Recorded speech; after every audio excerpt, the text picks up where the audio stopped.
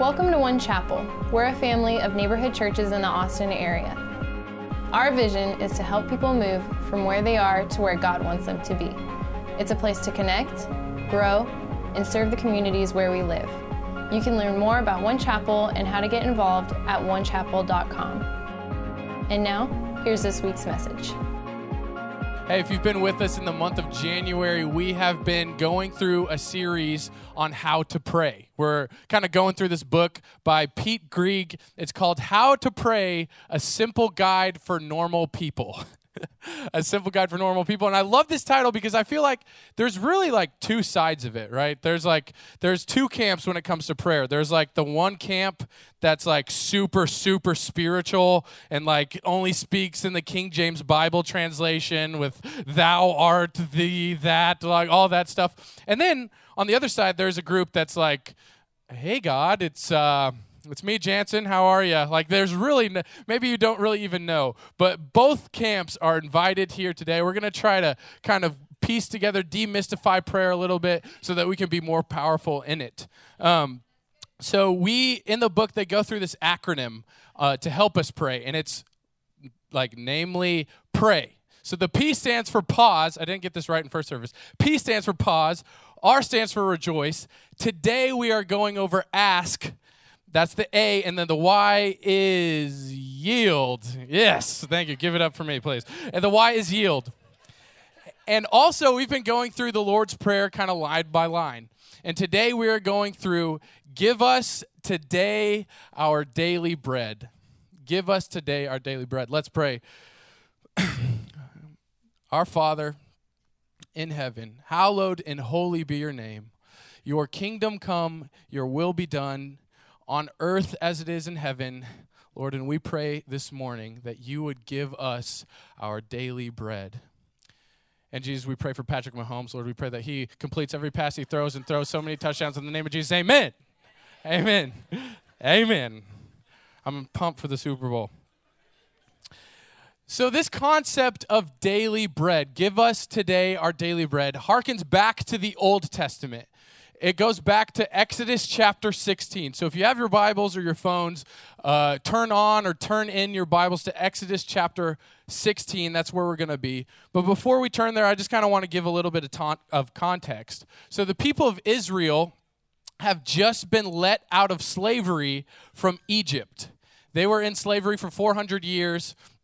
And God had just performed a great number of miracles. He parted the Red Sea. They walked through, and now they're in the wilderness. So that's where we're picking up the story in Exodus chapter 16. We're going to start in verse 3.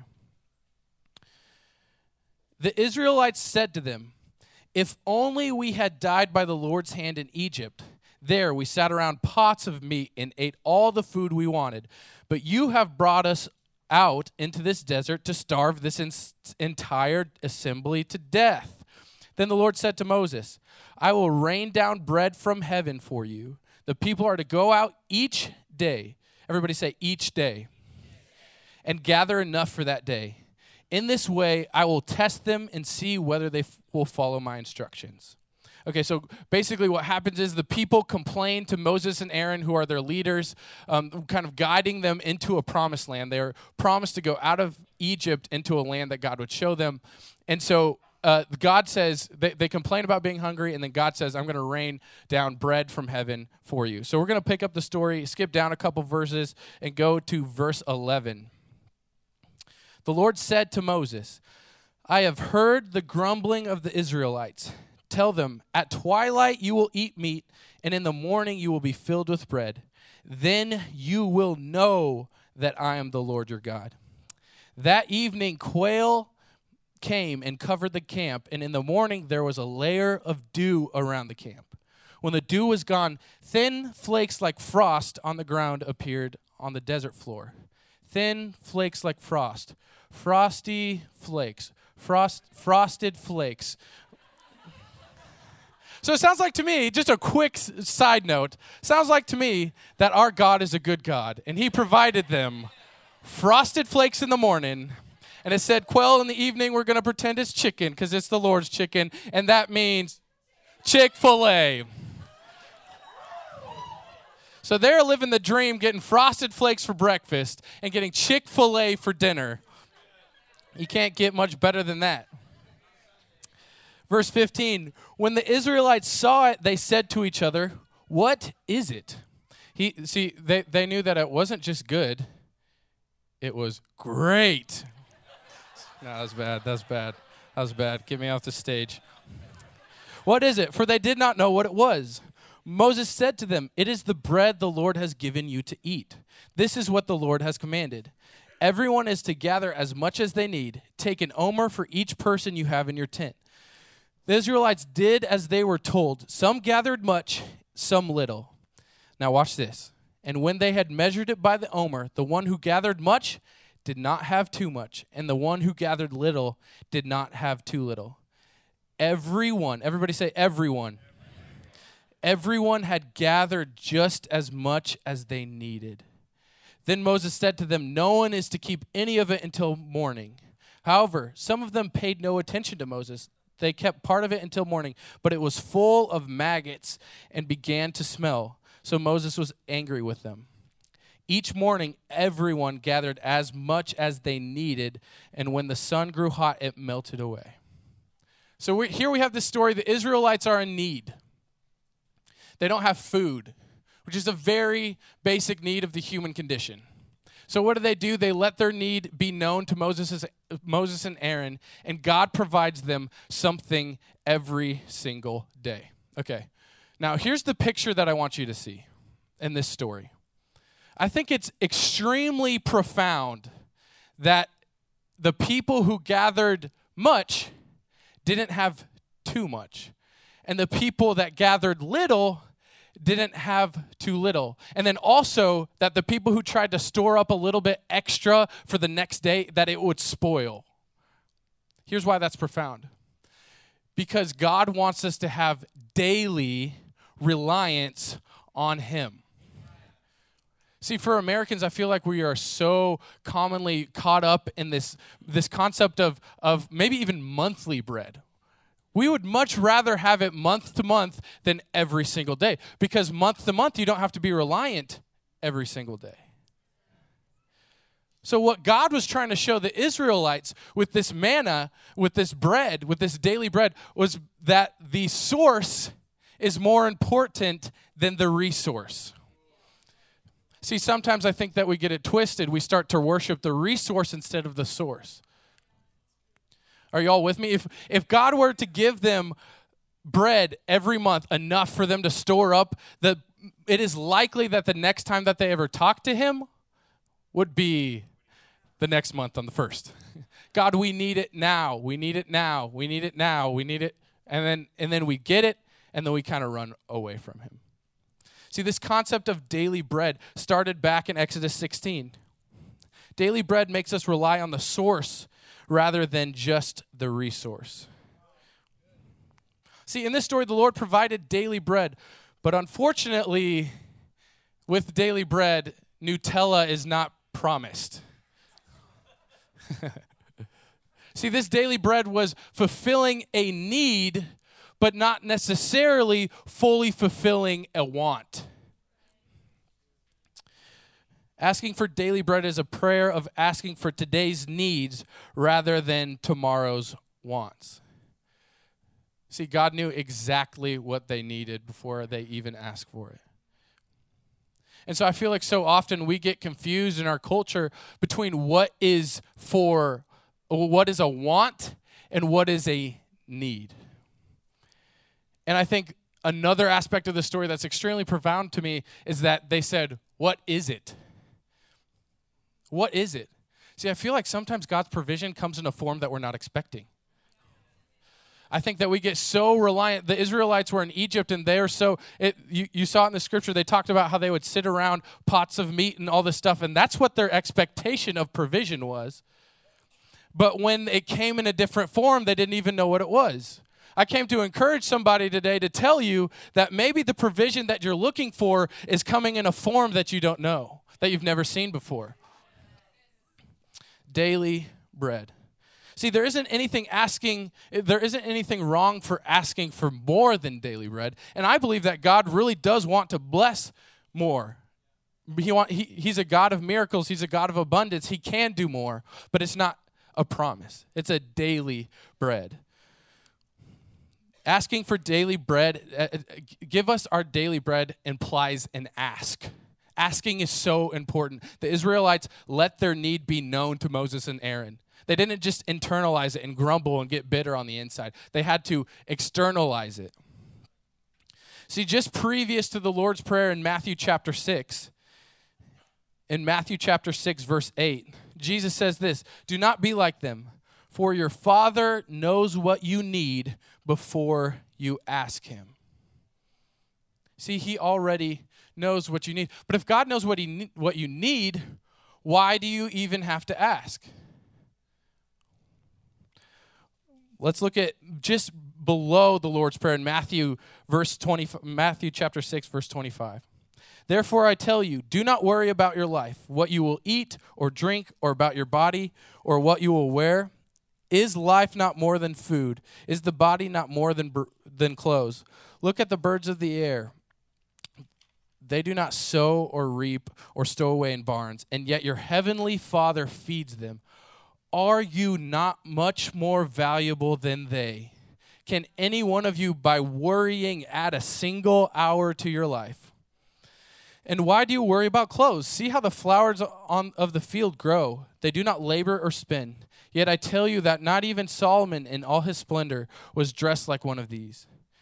If that is how God clothes the grass of the field, which is here today and tomorrow is thrown in the fire, will he not much more clothe you, you of little faith? So do not worry, saying, what shall we eat, or what shall we drink, or what shall we wear? For the pagans run after all of these things, and your heavenly Father knows that you need them." But watch this. "But seek first his kingdom come. His kingdom come. His kingdom come. His will be done. Seek that first. Seek the will being done on earth as it is in heaven first. And then what? And his righteousness. And all these things will be given to you as well." See, there's a precedent to provision. The precedent is that we seek the kingdom and his will first, and then the provision follows that. Y'all with me? Seek first the kingdom of God, and God will supply all of your needs / daily bread. So if God already knows that we need this begs the question, why do we need to ask? Why do we need to ask? Number one, because asking is relational.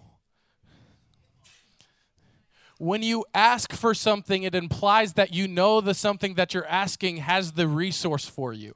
He already has it for you. So when you ask the Father's a good father, right? We talked about that in the beginning of the series. He wants to give you stuff, but we have to ask because that establishes relationship. It reminds me of this story. This is not even just a story. This is like a monthly, weekly occurrence for me. Whenever I'm at home, and I might open up the pantry or the refrigerator and say something like this: "Mom, we ain't got no food in the house."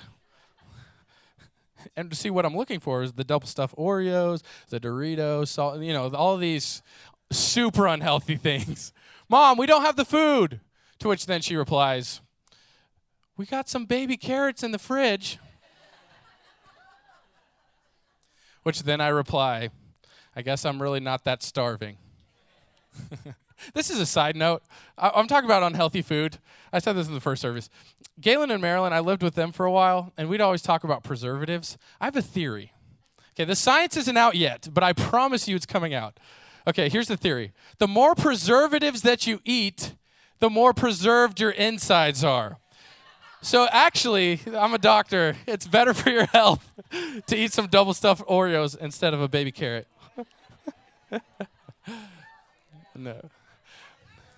No, you see, it's out of a relationship with me that my mom knew that even though I wanted all of this unhealthy stuff, she knew that what I needed was not that. And I think that's a perfect picture of what God is like. Sometimes we start asking for these things. We just pray and pray for these things that are not good for us. And so sometimes God has to say no, but it's not that he's going to not provide for you. It's just that he knows that that would not be good for you. But that comes all out of this relationship. Do y'all see that? That God knows what you need because he is a perfect father. He doesn't want you to starve. My mom didn't want me to starve. She just wanted me to eat some dang carrots. He's got what you need. Asking is relational. Is it possible that God knows what you need more than you know what you need? I feel like in our independent American society, we think that we know better than God knows. Let's look at Luke 11:9. So I say to you, ask and it will be given to you. Seek and you will find. Knock and the door will be open to you. For everyone who asks receives. The one who seeks finds, and the one who knocks, the door will be opened. Which of you fathers, if your son asks for a fish, will give him a snake instead? Or if he asks for an egg, you will give him a scorpion. If you then, though you are evil, sorry he had to roast everybody like that, know how to give good gifts to your children, how much more will your Father in heaven give the Holy Spirit to those who ask? See, to all you parents in the room, you know that you love to give your kids good things. And us who are sinful, who are evil, if we can give good gifts, how much more can a perfect Father give good gifts and supply needs? Number 2, asking is vulnerable. Ooh, this is a tough one for men. Asking is vulnerable because what it admits is you don't have enough. You don't have what it takes, that you need help. That you need help. See, here's the thing. When you ask for something, you are allowing whatever you're asking, permission in your life to either supply or to not supply. It's a vulnerable place to be. See, I believe that it's God's intent that we can't do this on our own. We can't do this on our own. And I think we talked about it last week, how the kingdom comes through community. I think God designed us for a need for community. Not just a want, not just a desire not to be lonely, but I think that he designed us for a need for community. Because we can't do this on our own. See, it's vulnerable to ask because it can be really painful. It's vulnerable to ask for provision because it can be painful. And I think that when we talk about daily bread and we talk about this stuff, we think strictly in financial measures. I'm not only talking about finances. What I'm talking about is in any situation in your life when the resource is less than the need. So that's not only money. For me, being 23 years old and in this position, I feel like I do not have what it takes to do well at my job. Thank you. Thank you for the sympathy. Thank you. But because of the concept of daily bread, I learned that I can't do it on my own, even if I was so much older or more experienced, because I have to go back to the source to rely on it. I'm thinking about a single mom in here that feels like you don't have what it takes to raise your kids either. That you don't have the know-how. Nobody showed you what it's like to be a good mom, to be a good dad. I'm thinking about the person that's just now recently out of work. That you don't know when you go into these job interviews, if you just feel so vulnerable, if people are going to accept you or deny you, and you feel like you might not have what it takes to get to be somewhere else. See, this daily bread is for everybody. It's not just financial. It doesn't matter if you're making millions or $1. Because every single person is designed for a need for God. We have to be reminded that our help does not come from us. Our help comes from the Lord.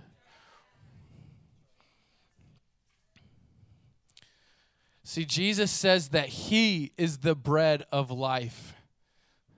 Give us today our daily bread. This is asking Jesus into those situations. He is the bread of life, life more abundantly. That's what Jesus promises. He is the bread of life. Now, this life is a very broad term, like I just mentioned. It applies to way more than just finances. And number 3 reason that we need to ask. Asking is intentional. It's an activating of your will to open your mouth and not just think good thoughts, not just try to think your provision into existence. It's intentional. Do y'all ever have those super spiritual friends? Like the people that just pray for things that you or me, in my mind, don't think is really worth praying for? I had a bunch of friends like that in college. I had a friend that would consistently pray for her parking spot. God, it's raining outside. Lord, I know that you're going to provide me a parking spot right up front. And guess what? Sometimes it actually happened. Now, am I saying that God grabbed the car and moved it out just in time? So maybe. I also had another friend that would be like, she'd like lose something and she'd be like, oh, Jesus, Jesus, will you help me find my water bottle? And the whole time I'm sitting there thinking, I'm like, God doesn't have time for that. That's so dumb. Don't you know there are starving kids in Ethiopia? Like you're going to sit here and pray about something that's petty, like finding your water bottle. But here's the reality. I think that I was wrong. I am wrong. And I don't know exactly how God interacts with our small finding water bottle prayers, but what I do know is this. That if she finds the water bottle or if you find the parking spot, that your level of faith starts to raise. And so instead of looking for a miracle in the big, broad, Lord, save the world type prayers, we're learning to worship in the small things. And the daily bread, not the Nutella sandwich, not the 5-course meal, and the daily bread. See, part of this is rejoicing in the small things. It's intentional. There's a story. I'm not sure if it's true, but it's a great story, so I'm going to tell it anyway. I'm a preacher. There's a woman, and her husband had just died, and he didn't have any Social Security or anything, and so she went through this process of not knowing where her next check was going to come from, not knowing where her groceries were going to come from, and she had medical bills, and they were stacking up, and they were stacking up. And so she would consistently cry out to the Lord, Lord, please provide. Please provide me groceries. Please provide me the money for this bill. Please provide me money for a gas in the tank. And she would get really, really loud. And she had a neighbor who was like a staunch atheist. And he would hear these prayers day in and day out. And so he starts to get really annoyed. And on one particular day, he hears her just louder and more passionately than ever before. And she's saying, Lord, I'm so hungry. I need groceries. God, please provide groceries. Please provide groceries. She's just going in prayer. She's just asking for groceries. So this dude gets so mad. He gets so mad. He's like, you know what? I'm going to prove to her today. I'm going to shut her up, and I'm going to prove to her today that there is no such thing as God. So he goes to the store.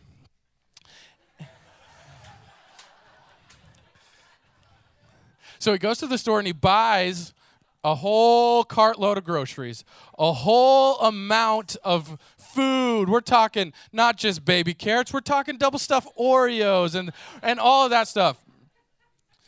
He buys it, he goes back to his house, drops it off on her front porch, and he knocks on the door. Then he kind of goes and hides behind the corner. And she opens the door and she's like, oh my gosh, thank the Lord. He provided. Amen. She starts worshiping. She starts celebrating, all this stuff. And he comes around the corner and he's like, gotcha. God didn't provide those groceries. I did. And she said, no, sir, you're mistaken. You're so mistaken. God did provide it. He's like, no, I'm telling you, I bought those groceries. She said, God provided and the devil paid for it.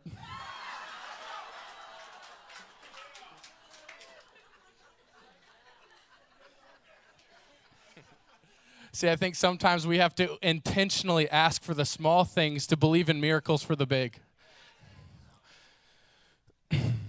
Jesus says to ask for whatever you wish in my name, and it will be given to you. So what does that mean? that means healings. That means revivals. That means provision. That means reconciliation of families. That's what all those things mean. Now, when a preacher like me gets up here and starts saying those things, I'm not naive to the fact that there are people in the room that are in the middle of a process wishing and hoping and praying for a miracle that hasn't been answered. And you are sitting there wondering, yeah, Jansen, that sounds good, but I need God today for me. That's great for that lady with the groceries, but what about for me? What about for me when you're in the process of praying for somebody? And I want to read to y'all this thing from the How to Pray book. This is what the author says about Jesus. It says, Jesus warned us very specifically that we will sometimes have to keep praying and not give up, telling a parable about a persistent widow who kept hassling an uncaring judge until she received her reward. Elsewhere, he told his disciples to ask, seek, and knock. Now watch this. In the original Greek, these verbs were written in the present active imperative tense. No idea what it means, but let me explain it. Which means that they literally mean, keep on asking, you will receive. Keep on seeking, you will find. Keep on knocking, and the door will be open to you. Keep on seeking, and you will find. There's a sense of habit, of repetition, of a reward for prayerful perseverance. There's a reward for perseverance. Now I know that you come in here and you feel like you've been asking and you've been seeking and you've been knocking. But I just want to contend with you, friends, that keep on asking. Keep on seeking. Keep on knocking, because you never know when the breakthrough is going to come. I love this passage in Romans. It's Romans 8:28, and it's turned into a cliche, but I want to read it over us. Romans 8:28. Band, you can come on up here. Romans 8:28. It says, and we know that all things work together for good to those who love God, to those who are called according to his purpose. Here's where I want to land. If the Bible says that God works all things together for good, if you love him, then that means if it's not good yet, God is not done yet. See, this is a process. This is a process. It might not happen instantly. The ways of God are mysterious, but his character is constant. He is a good Father. He wants to provide daily bread for you. He wants to provide the provision that you need. He sees you.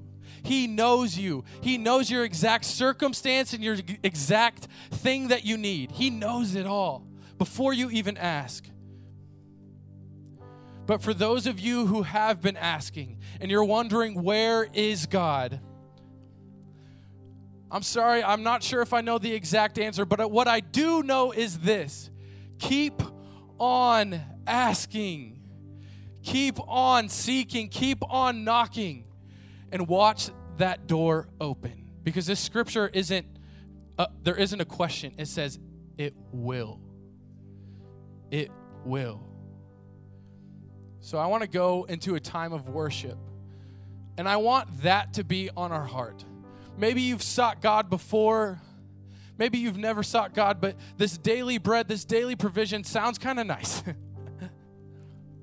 I want that to be the posture of our hearts this morning as we go into worship. Keep on asking. Keep on seeking. Keep on knocking. For he is a good Father. Jesus, we love you. Thank you that your character is consistent and that you are always faithful. God, that even with the Israelites, when they grumbled and complained, God, you never left them and you provided for them every single day. Jesus, we ask for discernment between needs and wants. God, we ask for open doors in this place. God, we ask for breakthrough in this place. God, we ask for a confidence that comes straight from knowing that we are your son and that you got it. Give us today our daily bread. Come on, church, keep on seeking, keep on asking, keep on knocking as we worship.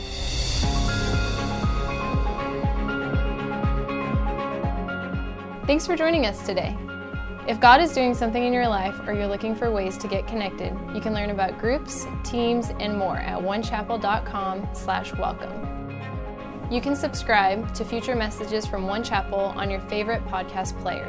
And of course, you're always invited to services every Sunday morning at 9 and 11. See you next time.